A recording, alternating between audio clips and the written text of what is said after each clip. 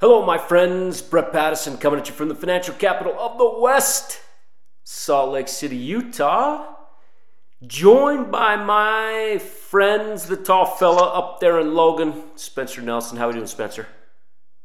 Doing great, Bretter. Doing great. How are you? Oh, we're still working from home, as people can probably tell from the audio. Still coronavirus. What do you call that? Quarantine on my end. So apologize for for once again not the perfect audio for our folks, but other than that, Spencer, I'm fantastic. Good. We also have the big fella joining from SLC Utah, Brian Husky. Hunsaker. Remember? Husky. Not going there. Husky fella. I'm not going there. Yeah. Thanks for jumping on today, guys.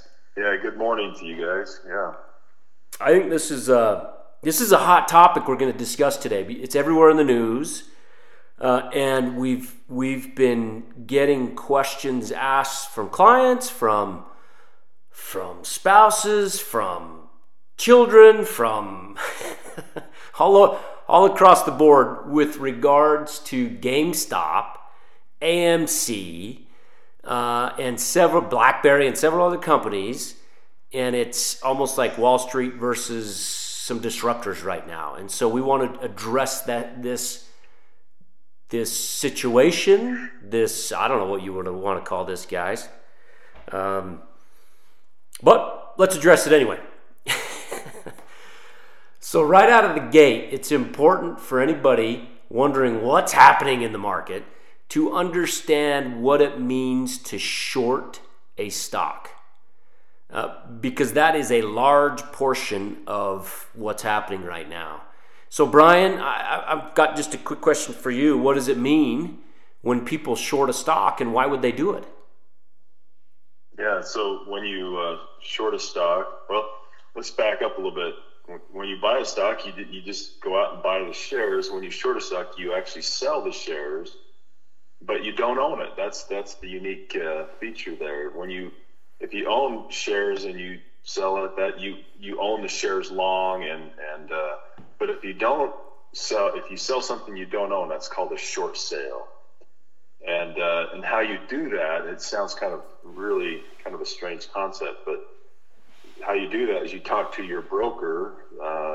In this case, we use Schwab or TD, but you talk to whoever your broker is, and you borrow those shares from your broker, and they loan those to you, and then you sell it. And then when you cover your short, meaning you buy back the position that you sold, then you return those shares, the loaned shares, back to your broker.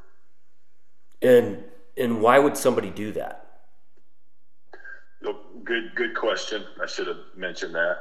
So when you buy a stock, you generally are hoping that stock will go up because you own it. You hope the value of that business will go up. When you short a stock, you're really thinking the opposite. It's a company that you have a negative opinion about, or at least the price of that particular company or stock, and you think the stock will go down. And this is really a healthy relationship. It's legal. There's nothing illegal about it, and it's good to have different voices out there. We have people who are bullish on a company, you have people who are maybe bearish, and they maybe short the stock. But yes, to answer your question, the reason you short a stock is you think the stock price is going to go down, and then you shorted it, say 100, it goes to 50. You buy back the shares, and you just make $50 per share on a short sale. So in a short sale, you're betting the company will fall in value, and it's really a way to take a position on companies that have poor fundamentals, meaning they're not doing good. And in the case of GameStop, you referenced earlier as we were talking that they've been losing money over the course of the last, year? 24 months maybe?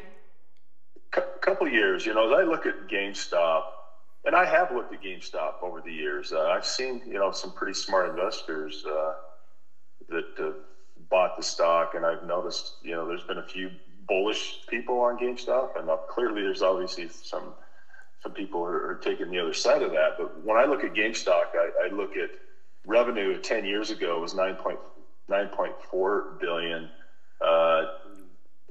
A year ago, they reported 6.4 billion. So we're seeing revenue decline over the last decade. So it's a business that's not, I would say, very vibrant.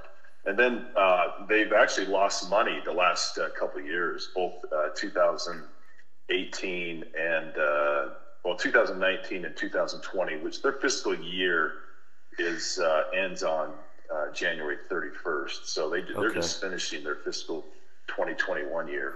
So you have this company that is in bad shape, losing money, and you get people within the market, and there's these groups of individuals, and everybody's heard of a hedge fund, and most of the time you get these hedge funds which are taking the short positions, meaning they're shorting the stock, believing the stock is going to go down and it's going to make them money. And so that's kind of the setup, right? You have this group of individuals that run these hedge funds, shorting the stock, and that's where we're going to throw it to Spencer, because there's a couple sides to this story, Spencer.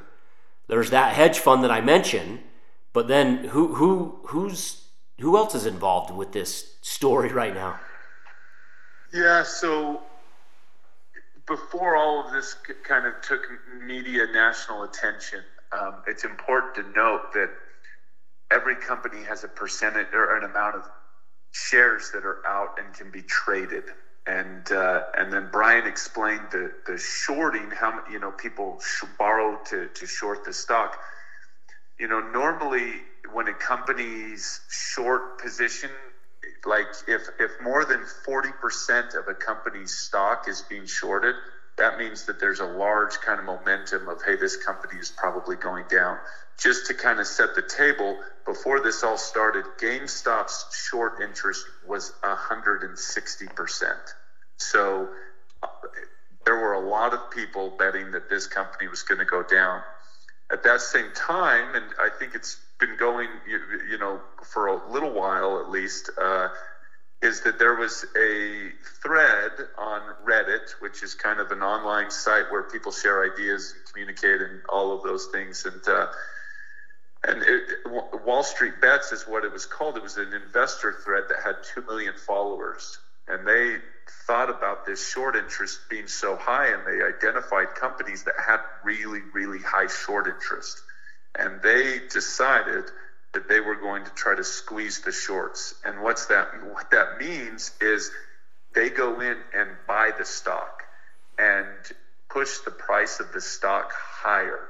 And what that does is those people that borrowed the stock to sell it all of a sudden are now losing money until it gets to a point that either the brokerage says you've got to cover it, you've got to go buy that stock that you borrowed and return it, or they themselves say, this is too much, I can't take this pain anymore. So as the stock went from 30 to 50, went to 90, went to 150, and then came back, and then all of a sudden on the 27th is really when it jumped from 100 up to close to 400, and things got really crazy. That's when everyone on Twitter was talking about. That's when everyone on CNBC, it became the story that everyone was talking about. And ultimately, what it was happening was you had buyers coming in and buying the stock, pushing the price up, which caused the people that had borrowed the stock to short it have to go and buy it themselves. Even though the price was high, they were having to cover that position.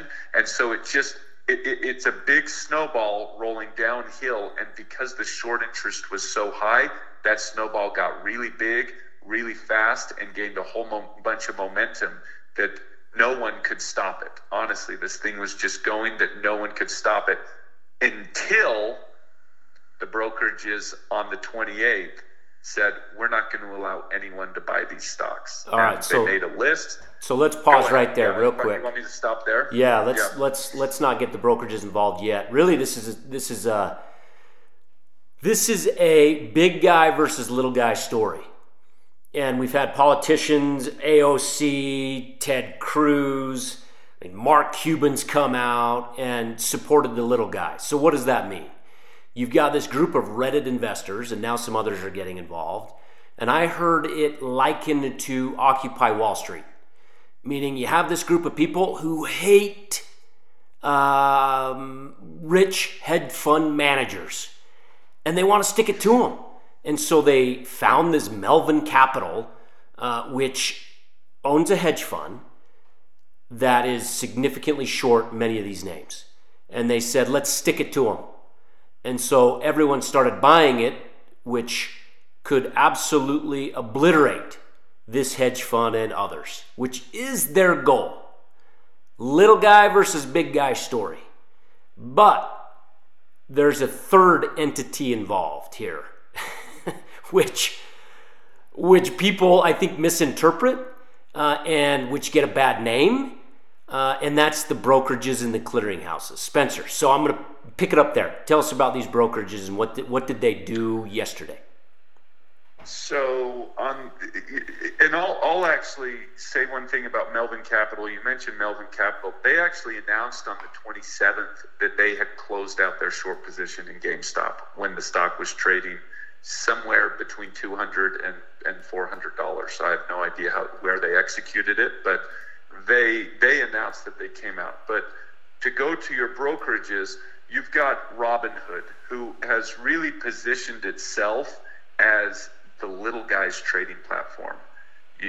No money, very little money. You can start with $100 or less, and you can go buy stock and own assets. And it really, that's why it's Robinhood. Take from the rich, give to the poor, trying to give the little guy the opportunity. You have Interactive Brokers, another brokerage platform. You have a number of these brokerages who decided on the 28th, came out with an announcement that they are going to restrict trading in a list of stocks. And it is pretty much the list of stocks that Wall Street Bets went after. It is BlackBerry, GameStop, AMC Theaters, Bed Bath & Beyond. It is all of these companies that have such a high short interest. And they came out and said, we're only going to allow people to sell these. We're not going to allow people to buy these. And obviously, if you only allow people to sell a stock and no buyers can jump in to buy it, well, the price is going to crash. And yesterday you saw that. The price went from almost $500 a share down to below $200 a share because they were not allowing buyers. And they got crushed in the media, whether it was Elon Musk or Dave Portnoy or whoever it was.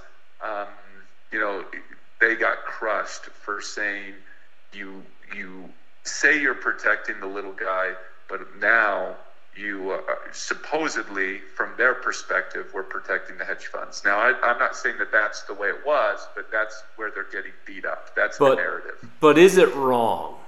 All right, so here's the question. Is it wrong for a brokerage to say we can't keep this up? We can only allow sells, no more buys in these names. Is it wrong it looks bad, but is it wrong for them to do that?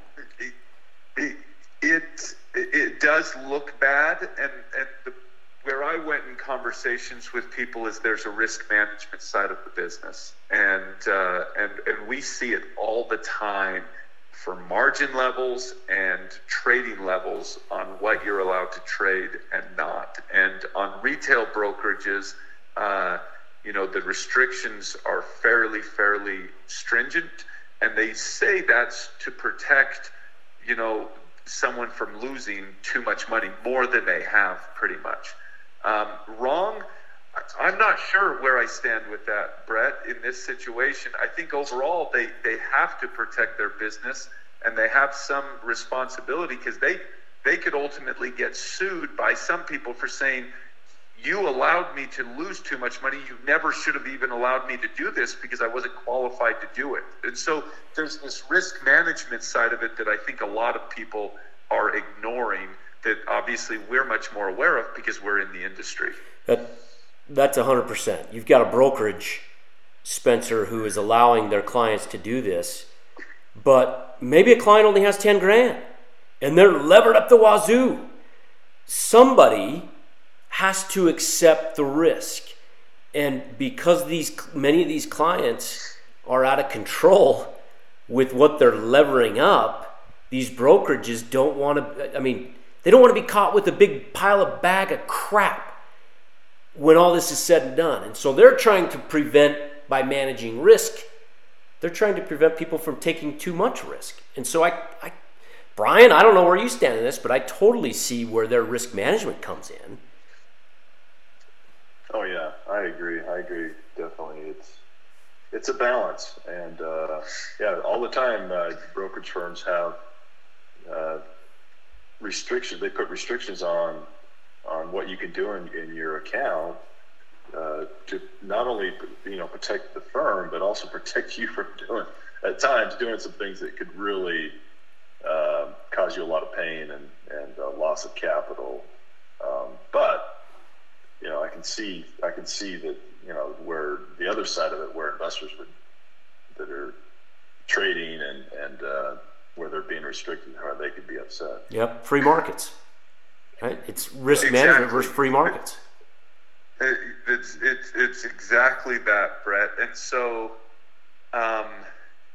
I think we understand the risk management side of it, but I think you could almost say they got in over their head, and they got in front of that big snowball boulder rolling down the hill, and they didn't preempt it. This risk management in terms of the allowance of leverage and whatever was being done. Now, I don't know all the details, and there's facts and there's hearsay, so we don't know all of those things. But to come in at the peak and say you no longer can buy this, it is a bad look. I understand why they're doing it, but it is a bad horrible look for those brokerages. Horrible. They're PR firm. Yeah. They need a better marketing or PR firm for sure. Yeah. Because here's the other side to this, right? There's two other components I want to mention, and one is the options market and its role in all this. And then there's the second thing, which is what could be the impact on the overall markets in the next month or two. And so the options markets, there's a couple things with the options market that people need to understand. And that is, there's an expiration date for every option that is traded, and there's an expiration actually happening today. And so a lot of these people went out and bought calls and owned, say, a $200 strike, and the stock's trading at $338. Well, that option's going to expire in the money, and that individual is then going to own the stock at $250. Somebody's got to go out on the market and then buy the stock at $340 to deliver at $250. So it's causing even more commotion to the underlying asset, GameStop, because there's really no way to fulfill on all these contracts out there without levering and adding even more risk. And so the options markets just cause complete chaos on top of what's already happening. Now, this brings up the other question, and there's a lot more to the options market, which I'll leave for another day, but this brings up the other question. What impact could this have on the overall market? What are your thoughts there, guys? Brian, go ahead.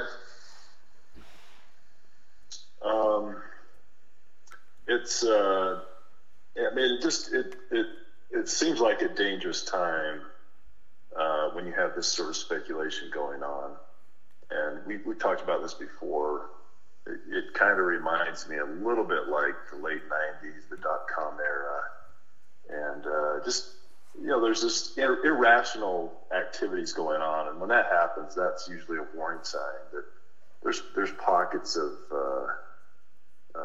irrational behavior that can, there's some unintended consequence down the line, and what that is, I'm not sure how this plays out, but I'm going to guess, and I feel pretty confident that it's going to get ugly for, it's already been ugly for some people, but it's going to probably get ugly for a lot of people that are involved in this.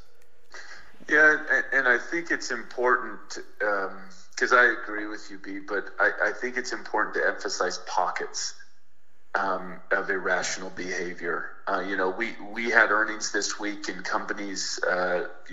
Microsoft. I'm not endorsing any of these companies, but Microsoft, Apple, Facebook.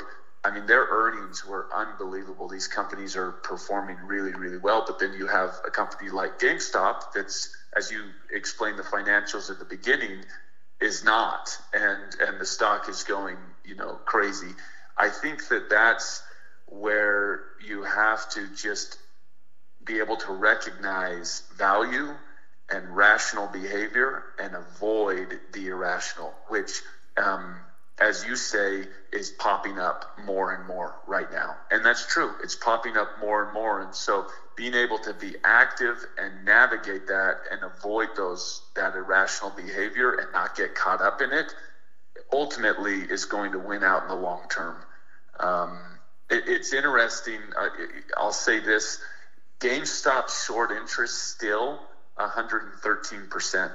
So most of those shorts are still riding this wave because you can't guarantee anything, and we never would. But I think we all know how this eventually ends. You just don't know when it ends. And what it ends with is the GameStops of the world. Ultimately, the stock price does go down and goes back to reality. Is that in 2 months, 6 months, or 2 years? No one knows exactly. But you want to make sure in all of that irrational behavior, we're not the last ones holding the bag because those are the losers. That's what happens. So there's risk in this way from what you two both said. There's risk in the names that this is all taking place with, the GameStops, the AMCs, the BlackBerries, the whatever else. So I've had some clients reach out to me and say, hey, how do we short this? Because they know it's a bubble. And I'm saying to them, I'm not doing anything because this is too risky. This is not what we do. Which is to your point, both of your points. There's risk and we stay away from these bubbles. And certainly this is that. But then there's another risk, which is the market can stay irrational longer than a lot of people can stay solvent. And if the time comes to where these hedge funds, which are very prideful people, and they're not letting the little guy get them, well, if they need to start liquidating some of their other holdings to then cover the risk on a GameStop, then you could see a broader market sell-off, which I think is what we're starting to see a little bit. But I don't think that's a bad thing. I look at that as a good thing. If it causes a broader market sell-off, gosh, we have some cash on the sidelines, some phenomenal companies, and we're going to be buyers. So there's those two aspects of risk and broader market sell-off that I think people need to understand. But it's temporary and it's short term, and as long as we manage risk appropriately, our clients are going to be fine. Anything else to add to that, guys? Well, just that the only thing, a couple things I would add. The risk in shorting a stock. When you buy a stock, it can go to zero, so you just lose. You lose your capital. You invest $10,000, it goes out of business or whatever. You just lost your initial. You lost your money. 100%. When you short a stock, there's no limit to the loss. I mean, it can go infinitely higher, and if you're on the other side of that trade, there's a lot of risk in shorting stocks. That's one reason why we don't do it. I mean, I've been investing for over 30 years, and I have yet to short a stock, and that's just not what I do.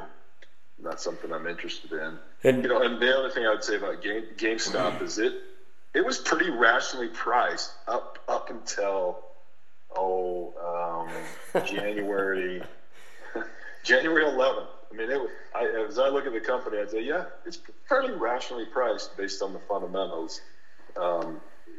Just a couple of weeks ago, and then it's just been crazy. I'll just say my last bit is I got to give Roger McComber credit for this quote. He actually was a hedge fund guy, and he experienced Lehman Brothers and a number of other things. He told me once, in the short run, nothing matters less than fundamentals. And in the long run, nothing matters more than fundamentals. And you are seeing that right now. This is the exact definition of that. Yep. I like that. Well said. Well said. I'll just say one last thing, and then we'll wrap this up, and that is, if we were going to short a stock, because I have shorted stock, but I've never shorted the actual stock. I've gone out and bought puts, which is a defined risk strategy. And so I can't say that we'll never do that for clients, because we might, but I'm not touching this one. Someone asked me the other day about buying it, shorting it, or anything, and I said that would be like me going tomorrow trying to do a triple parlay bet on Pakistani cricket matches. I have no idea what's going on there. So we'll still steer clear of this one and just watch from the sidelines, because people are making a lot of money, but there will be a lot of pain eventually. Yep, absolutely. And the options are priced just ridiculous. I mean, there's no way that I would touch that with a 50-foot pole. I agree. All right. Yep. With that, I hope that provided some insight to some people that were curious and some education. And thanks for jumping on today, guys. Until next week. Thanks, Brett. See ya. Thank you. This is a purely public broadcast and is not intended to be personalized financial advice for any individual's specific situation. Each individual's financial situation is unique, and the topics discussed on this broadcast should not be relied upon and or considered as personalized advice. Specific financial securities discussed are not intended to address any listener's particular financial situation and should not be considered recommendations. This is for educational purposes only. For more information, please contact Iron Gate Global Advisors at info@igga.com or by calling 888-591-0334.